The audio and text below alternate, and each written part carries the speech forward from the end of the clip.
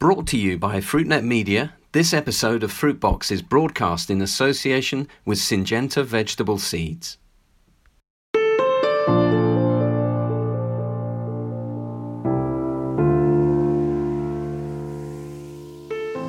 As populations grow and resources decline, Syngenta Vegetable Seeds is helping farmers and retailers feed the world with bigger and better harvests. With a world-leading portfolio of 30 types of vegetable and over 2,500 varieties, its continuous innovation allows customers to get more from their crops, satisfy consumer demand, and stand out in the market. Syngenta, a commitment in every seed. Hello, welcome to Fruitbox, Fruitnet's series of conversations about the fresh fruit and vegetable business with me, Chris White. Every week I talk down the line from here in London with people from across the world of fresh produce about some of the biggest issues they face today. My aim is that these 15-minute conversations give you the best insight into how to do better business in fresh fruits and vegetables. Now, this week on Fruitbox, I want to return to the subject of fresh vegetables and in particular to the work that's underway to develop new vegetables for the future. I'm really pleased to be joined by Uri Krieger, who's just been appointed as the Global Head of Vegetable and Flowers R&D at Syngenta. Uri's joining me down the line from Chicago, where he now lives and works. Uri, welcome to Fruitbox. Thank you, Chris. I'm glad to be here. Now, as I said, you've just been appointed to this new position at Syngenta. You joined the business a little over a year ago. Your expertise is in plant genetics, so tell me a bit more. Yeah, that is true. My background is in plant genetics and plant breeding and genetics. And I was fortunate to have the opportunity to work with industry-leading scientists throughout my career, who really expanded my view and my thoughts in this fascinating field.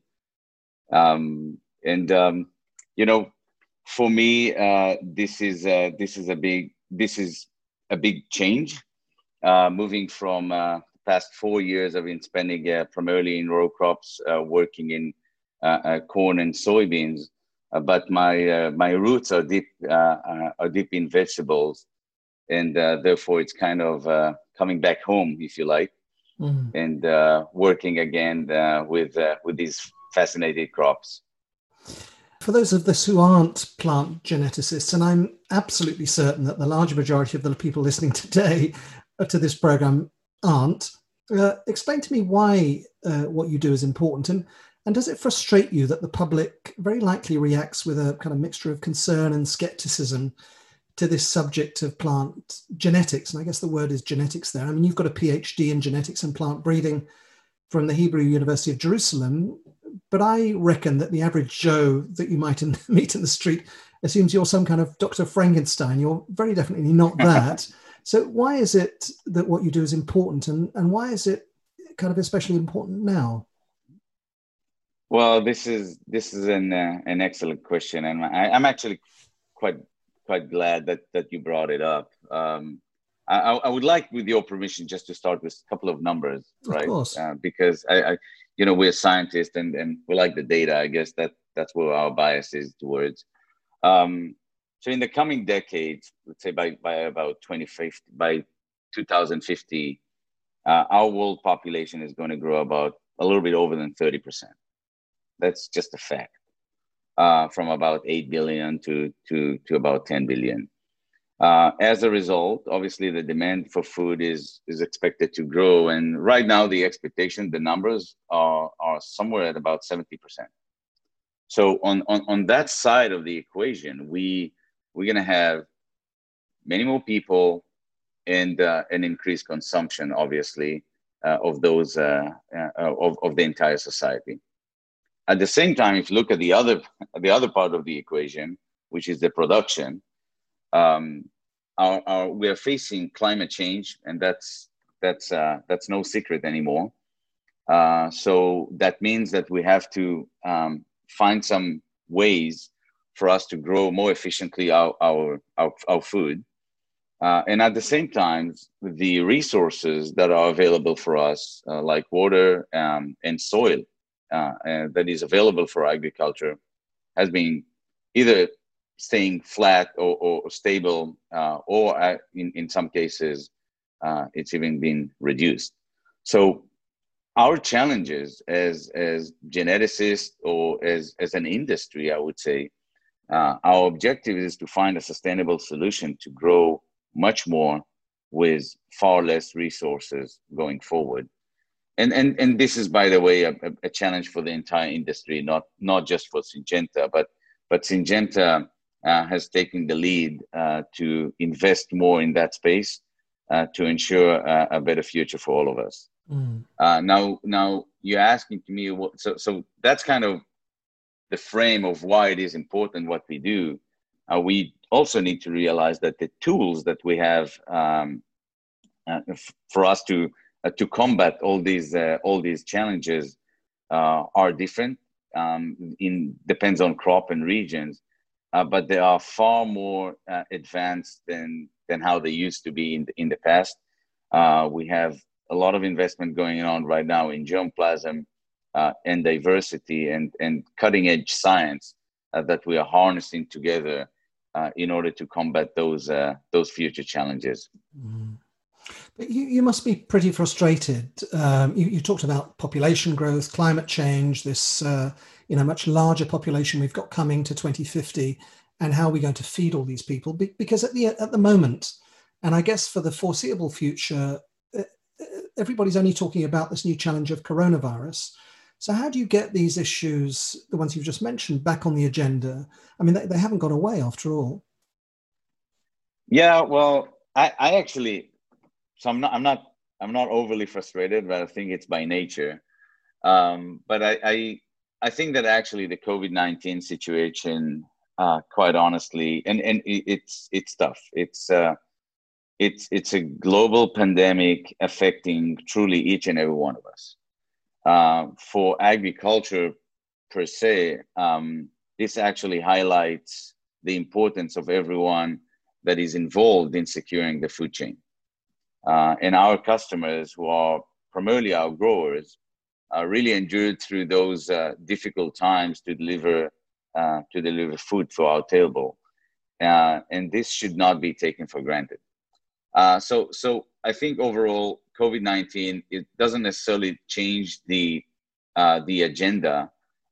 Perhaps what we need to do, and this podcast could be a great, we can use this podcast to do that.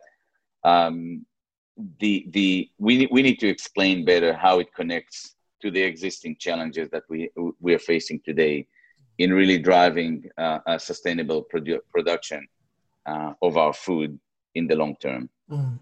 No, but when you look at the work that you do, where do you see that your responsibility lies? I mean, you talked about a moment ago the grower who uses your seeds, and then there's me, the consumer. I know you'll say that your responsibility lies kind of with both of us or for both of us, but can that really be true? I mean, they're pulling, or were pulling, in kind of opposite directions, aren't we? In some cases, yes. I look at it holistically, and I say, first of all, the reality is that we serve everyone, right? We serve the grower, we serve the consumer, like yourself, but like myself as well, and my children as well. And sometimes we also serve the shipper, and sometimes we are serving the retailer as well. The bottom line is we need to find a solution, and it gets pretty complex because, if we connect it to your previous question about some of the challenges that our growers or our customers are facing, and the overall frame of food production in the future, that put us all in a very complex situation if we need to serve better quality and more yield, but at the same time reduce all the resources that we have. But the ones, Chris, who really carry the highest risk is our growers. And it is our job as leaders in R&D to help them thrive through understanding their needs and driving better products through technology and innovation. That's where Syngenta, for us as an R&D organization, we are laser focused on our growers. We are developing now new capabilities that will help all growers, large and small. And it's very important for me to mention that because we are responsible, we have a commitment to deliver those new products and new technology to everyone. It is not only the genetics anymore. It is truly about helping them build a sustainable business, because we as a seed and as a crop protection organization, we truly rely on their success, if you think about it. Now, you've lived and worked in the United States for a long time, but you're an Israeli. And I must say, I was lucky enough to visit your country many times when I was starting out in my career as a journalist, more than 30 years ago now. And I remember the many visits I made to the Volcani Institute, for example, to look at new varieties. It was citrus at that time that we were looking at. And then I remember going also to the Negev, to the desert in the south, to see all the work that they were doing there to green this desert using the latest techniques in water management and irrigation and so on. And it showed me, and I remember it very clearly at the time, that the availability of fresh water really is key. It plays a huge part in your work today, doesn't it? Well, my background clearly play a critical part in what I do. Dealing with challenges is, I guess, in my nature. But because you always stay optimistic and you always find a way, and because there is a way. If taking the example that you just mentioned, if there is no water, so you invent drip irrigation. If there's still no water, then you purify wastewater. And I think Israel's today, last time I checked, was about 85 or 90% of the entire wastewater in Israel is actually being reused primarily for agriculture. This is truly sustainability, right? This is what it is about. The point, though, I would like to make is it's truly understanding the needs, and as people are saying, in the startup world, you fall in love with the problem, not the solution. What we just discussed, the examples are the solution. But our philosophy, again, bringing back to the R&D at Syngenta, really start about getting closer to our customers and consolidating all the challenges that they face today and they face in the future, and start boiling down to the questions, to the problems. And the results are normally products which are more durable to their environment, more stable and adaptable for the changing growing conditions, but also is going to be products that will enable our farmers to be more successful going forward. If we think about machine harvesting, if we think about better understanding the environment and the growing management of those crops, so we can develop actually the product that will have better fit for the future. Last question, Uli. Tell me, what is it about Israel that produces so many scientists like you? There must be something in the water, there must be something in the genes, I don't know.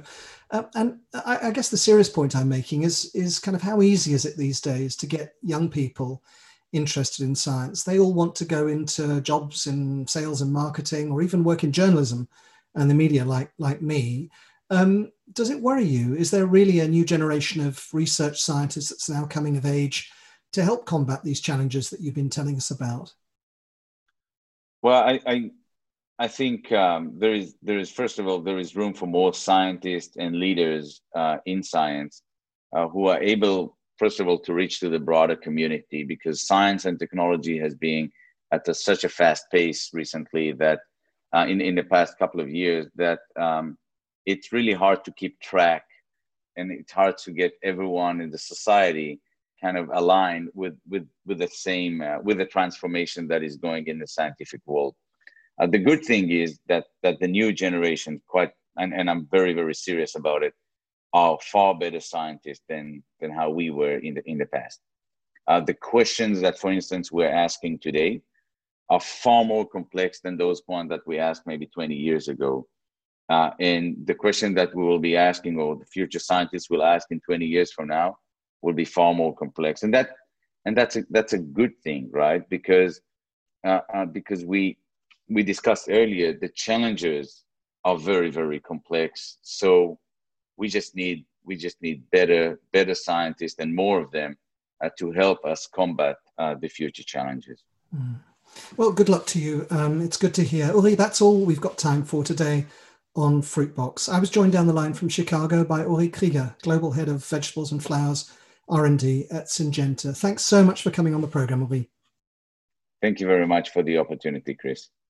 Now, you can find today's conversation with Uri and the many others I'm having here at Fruitbox on our website, fruitnet.com. I'm delighted to say our audience continues to grow, and many of you now tune into these conversations each and every week. It shows the strong interest there is out there for the best insight at a moment of momentous change out there in the world. I've got more great guests coming on the show in the coming weeks. If you want to feature in a future episode or have got some ideas that you'd like to talk to me about on Fruitbox, then do drop me a line. Send me an email to chris@fruitnet.com. Fruitbox is now on all the podcast platforms. You can stream or download an episode to your iPhone or tablet. And when you've finished listening, then start reading, because all our magazines are now on your phone and tablet too. They're free to download at Apple's App Store and at Google Play. That was Fruitbox, and this is Chris White. Thank you so much for listening. Until the next time, goodbye.